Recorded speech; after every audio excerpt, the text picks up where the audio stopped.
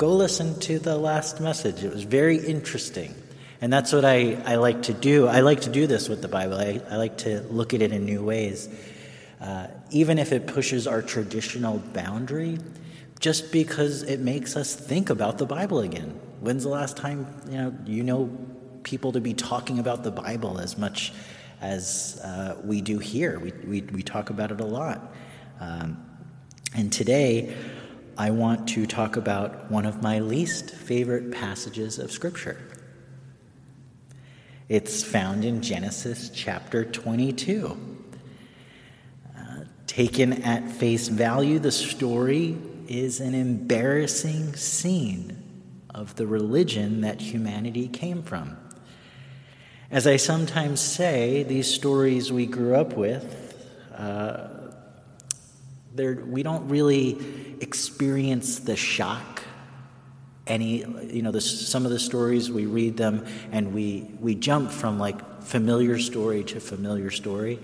We read Genesis, and then last week we saw the importance of the chronology of the lineage of all the names. We saw how those names linked Noah to Seth and Adam, and how the Gospel of Luke talks about how Jesus was connected to Noah.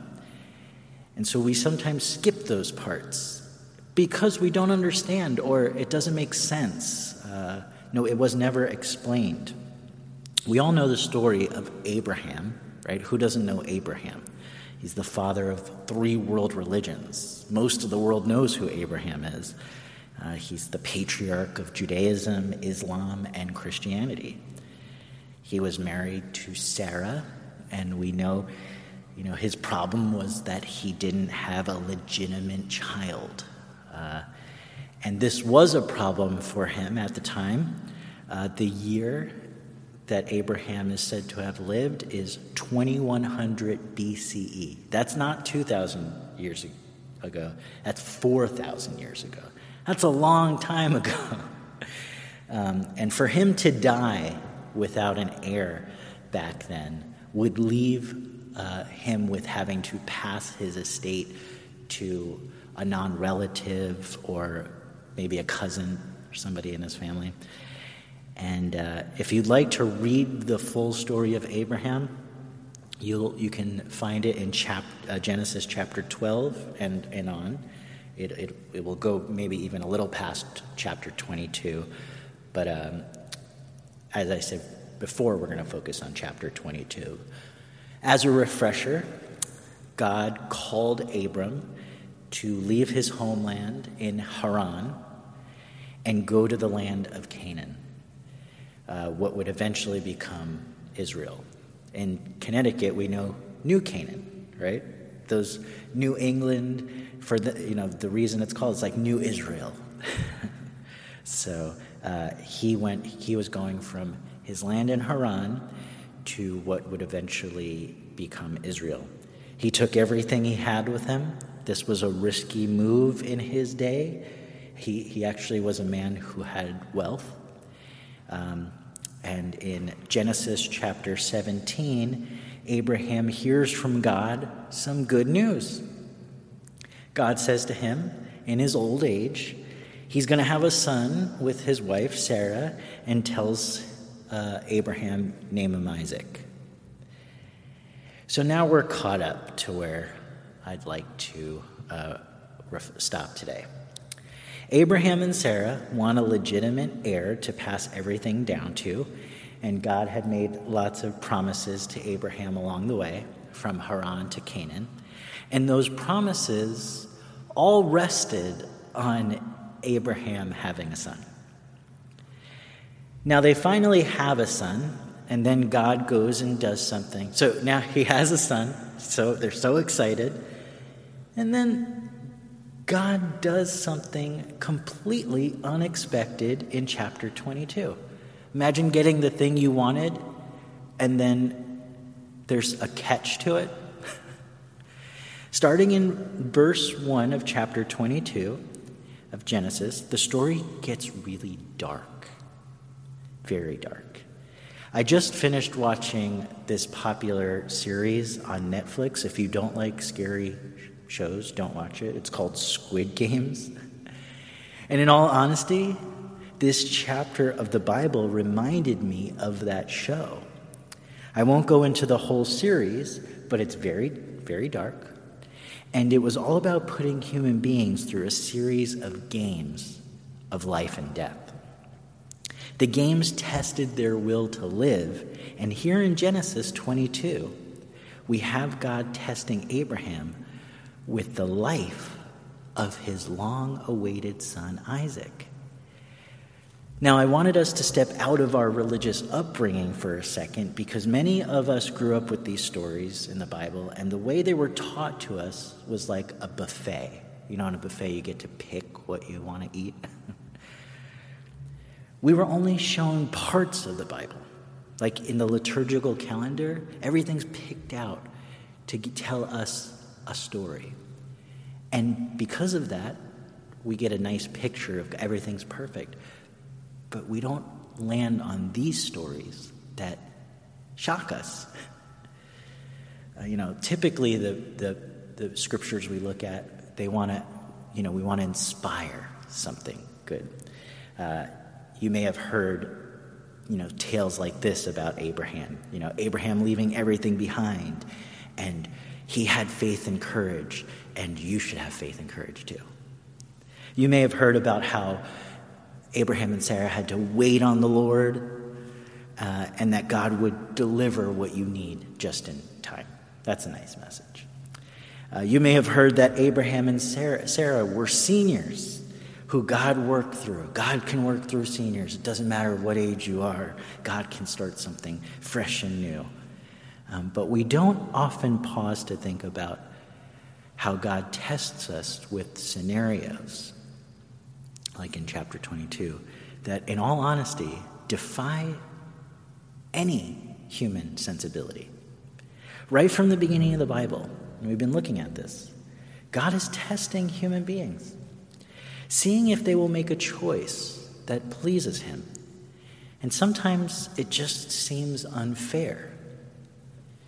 And I asked you to step out of your religious upbringing for just a second so you can see that in a modern day, we come to church so we don't question anything, right? We come to church, we love God. But a lot of churches are wondering, why don't modern people come to church anymore?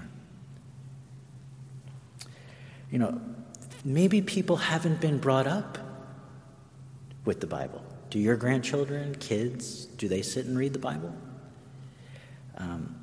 Asking them to read the Bible for themselves is eventually going to cause them to ask some serious questions. Like, why does God do this kind of stuff? Why does he set human beings up in a nice garden and then test them with a tree that they are gonna go for in the middle? Why would a loving God ask human beings to do such crazy things, as we're going to find out God asks? Wasn't it enough for God to ask Abram, leave your home country, go to a land you don't know of? Isn't that that's a test? And he does it. And he says, I need a son. And God says, sure. But we're going to hear a story about another strange test. And I hope no one would ever have to face a test like this. It starts in Genesis chapter 22, verse 1. It says this. I'll read it word for word. After these things, God tested Abraham. He said to him, Abraham. And Abraham said, here I am. He said, take your son, your only son, the one I just gave you, whom you love, and go to the land of Moriah and offer him there as a burnt offering on one of the mountains that I show you. Talk about a Bible verse you never got in a Hallmark card, right? The story continues. So Abraham rose early. You would hope he says, no, God, that's crazy. No. The story. So Abraham rose early in the morning, saddled his donkey, and took 2 of his young men with him and his son Isaac. He cut wood for the burnt offering and set out. This is all premeditated. He's going through with it. And he set out to the place in the distance that God had shown him. He doesn't want to do this around Sarah. She'll kill him. On the 3rd day, Abraham looked up and saw the place far away. Then Abraham said to his young men, "Stay here with the donkey." He doesn't even want these guys to go with him. "Stay here with the donkey. The boy and I will go over there. We will worship, and then I'll come back to you." At this point, you're hoping, maybe in a Law and Order show, the guys might intervene and stop him. Have we ever questioned how insane this is? I want us to see the reality that Abraham is taking his son out to kill him as an act of worship. It then says Abraham took the wood of the burnt offering and laid it on his son Isaac. And he carried himself, he himself carried the fire and the knife. So the 2 of them walked together. Isaac said to his father, Abraham, "Father." And Abraham said, "Here I am, my son." Isaac said, "The fire and wood are here, but where's the lamb for the burnt offering?" Abraham said, "God himself will provide the lamb for the burnt offering, my son." Now, Abraham is lying to his son. And if you read the previous chapters, he's lied before. Remember, he would tell Pharaoh that his wife was his sister, so she wouldn't take him. He's lied before. And he doesn't know that God will provide a lamb. Otherwise, it wouldn't be a test. Abraham is simply stringing Isaac along. It then says, when they came to the place God had shown him, Abraham built an altar there and laid the wood in order. He bound his son. I hope there's no movie. He bound his son and laid him on the altar on top of the wood. Have you ever heard this story? Would you want your children to hear it? It continues. Then Abraham reached out his hand and took the knife to kill his son. Now, thank God the story doesn't end here. It says that God does intervene. God intervenes on something God asked Abraham to do. The scene ends like this. But the angel of the Lord called to him from heaven, "Abraham, Abraham," and he said, "Here I am." And he said, "Do not lay a hand on the boy or do anything to him. Now I know that you fear God, since you have not withheld your son, your only son, from me." And Abraham looked up and saw a ram caught in a thicket by its horn. Abraham went and took the ram and offered it as a burnt offering instead of his son. I want us to see that this is something that people wrestle with when it comes to religion. That the books we revere have stories in them that are horrifying to the modern reader. They don't inspire faith. They instead inspire questions of psychosis. Why, if there is a God out there, would this be the test of faith? And if God never changes, if God is the same in the past, present, tomorrow, and forever, does God still do this in our modern day and age? Does God require faith like this from his followers? I would hope not. I wrestled with this passage because it disturbed me. We're not far into our series in Genesis. We're still in Genesis. There's lots of stories like this. I thought of my own children and told God in my own prayers this week, I wouldn't have done it. I would never do this. And I meditated on it. And in my thoughts, I was brought to the New Testament, 2,000 years after this story of Abraham. I thought about how we, as Christians, have reconciled the story. to say, oh, this is a foreshadowing of Jesus Christ. How God would do what he asked Abraham to do of himself, like God would do it. That God would kill his only son, whom he loved, as a sacrifice for humanity's sins. But in this story, no angel is going to intervene. That God would continue this practice of sacrificing sons to appease his anger or in an act of worship. But in Jesus' case, God needs to kill his only son, whom he loves, just so he wouldn't be mad anymore. Is this our religion? Do we take these stories to really represent this idea that God must kill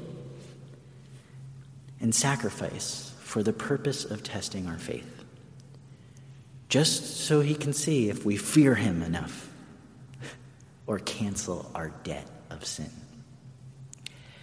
If Christianity is in decline, and it is, I think it is because people are not buying this story anymore.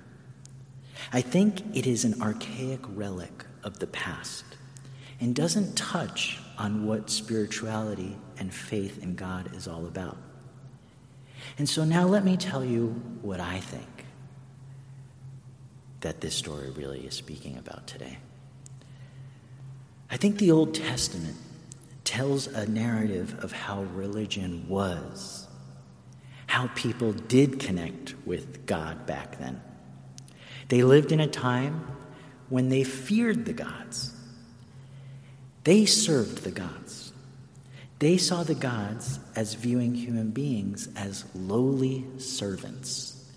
Human beings are the dust, right? Dust to dust, ashes to ashes. That's all we are. They established covenants with the gods back then, the people, and the covenants were strict pacts. God would say, do what I said or else. The gods of the Old Testament reflect this. Abraham may have been the one to introduce monotheism, but the relationship was still the same. God is to be feared, God is to be obeyed, and God is to be worshipped with sacrifices. In the New Testament, we see a development in the narrative. Jesus didn't write any of the stories. He's like Socrates. He didn't write his own stories down. So we know that the perspectives we get, you read the Gospels, they're telling a similar story, but there are some changes. There are some differences because we're hearing their interpretation of Jesus, like Plato. So they're and they're Jewish, so they're going to tell the story in light of the Old Testament. And the development is that God is not going to require sacrifice for his anger much longer. They won't need to kill animals in the temple to appease his wrath. Instead, Jesus would be the atoning sacrifice for humanity's sins. And while this sounds like a better deal, it still tells the story of a God who is angry and needs to kill something. In this case, it is his only beloved son, Jesus. But I don't think this is the end of the story. I don't think this is the full story. And in Hebrews chapter 8, we find out it isn't. In the New Testament, there's a book called Hebrews. And it's called Hebrews because it's written to who? The Hebrews. And it's a letter written to Hebrews to make sense of the Old Testament in light of Jesus. And show us that, and they use this language literally, that the image of God that has been revealed up till that point was a shadowy vision, not a full vision. Do you remember as a kid how you viewed the world? You had a limited understanding of how the world worked. You didn't have the full picture. Do you remember how you might have hated school? Or maybe had a crush on somebody, and if they rejected you, your world was devastated. You thought you'll never find love again. Do you remember playing with toys and believing in Santa Claus and the Tooth Fairy? Do you still do those things?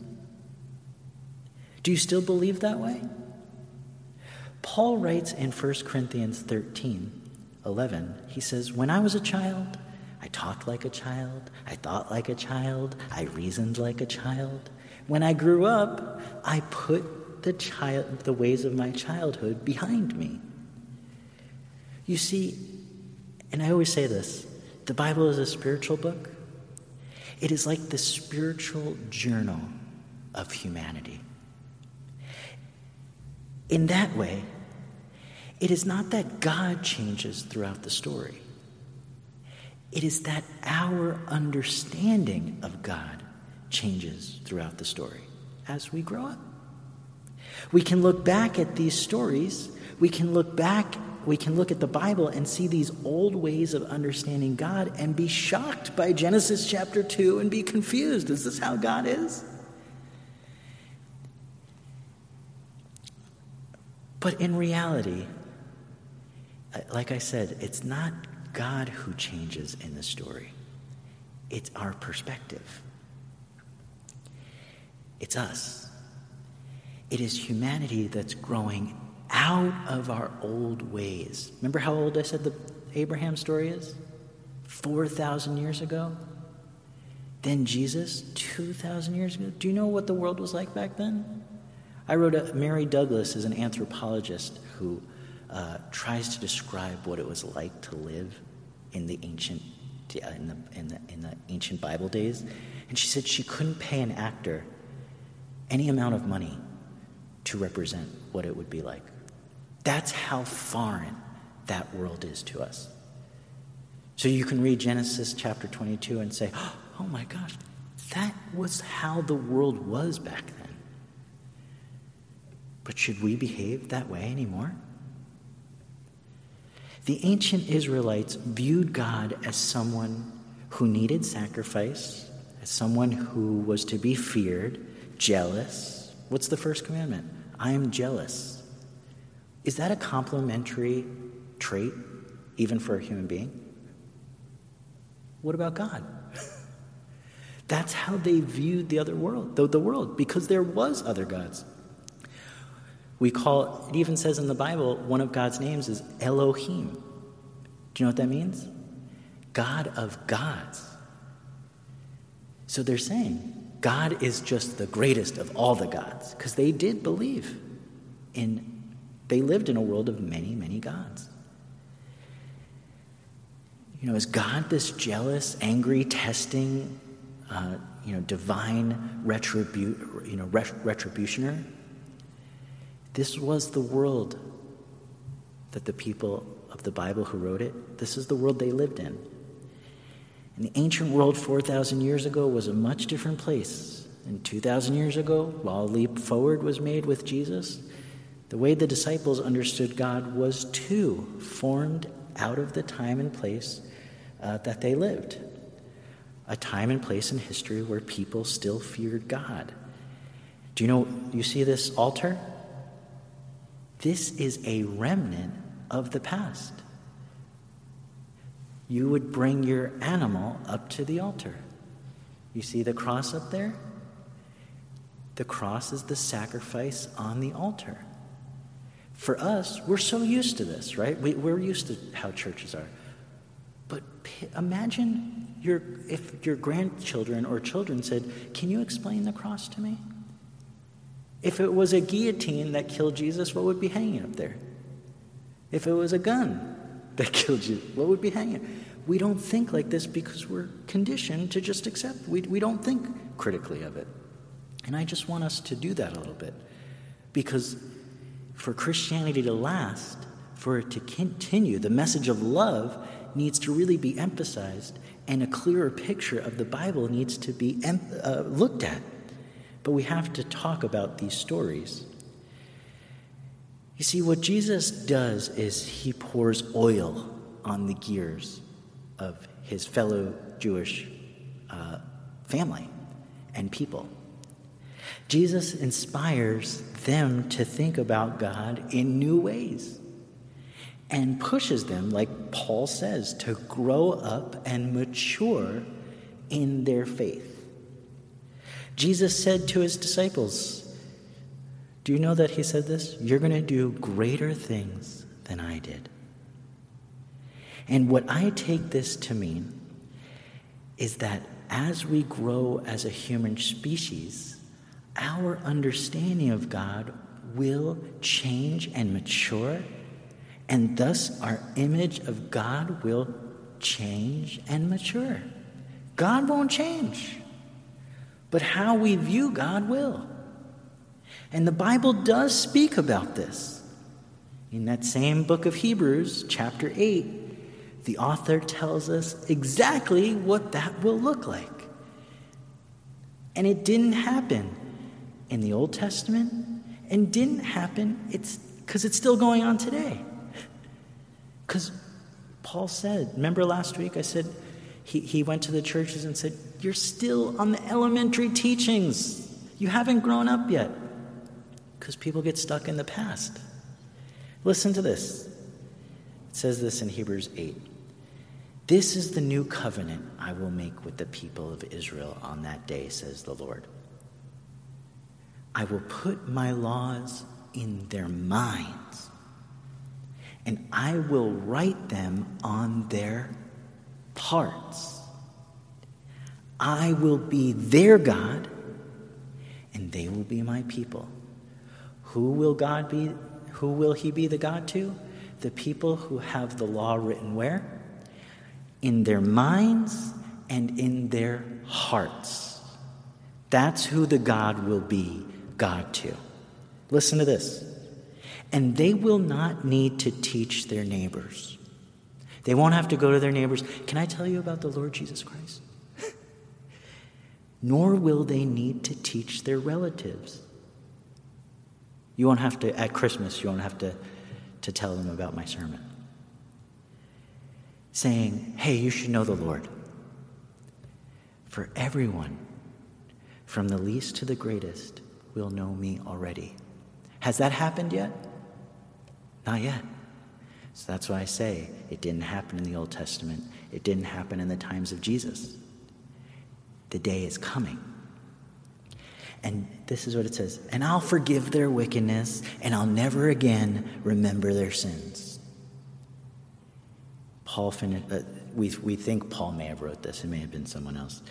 It says this. When God speaks of a new covenant, listen, it means he has made the first one obsolete. Do you know what that means? Non-existent. It is now out of date and will soon disappear. The covenant that God made with Abraham, Paul is now saying, is obsolete and out of date. Interesting. See, I want us to keep reading the Bible, but not as a book that is cast in stone like the law or bound in letters on pages. Paul writes that this book, he says this in one of his letters, is a living book. Because where is the law written, really? In us.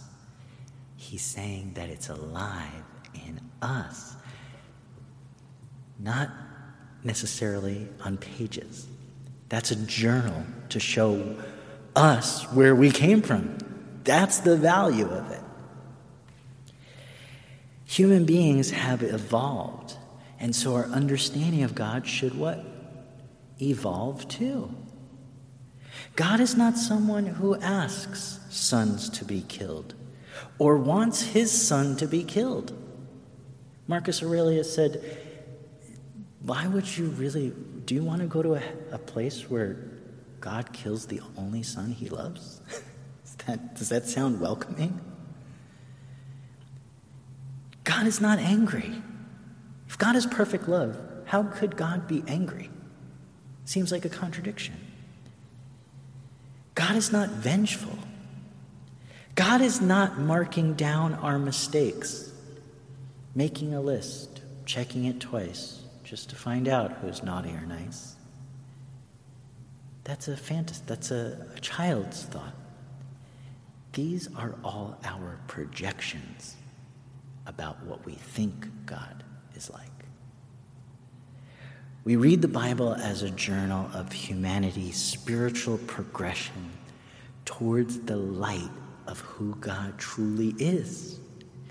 We read it to reflect on the past, to see how far we have come, and to inspire us to keep going. May the Father of lights be revealed to us in even clearer ways than the Bible could have imagined. Pray and meditate on the Lord, for, as Hebrews tells us, God is not found in covenants. Where is God found? In the hearts and minds of his beloved children that he made. In whose image? God's. Sometimes we make God in our image.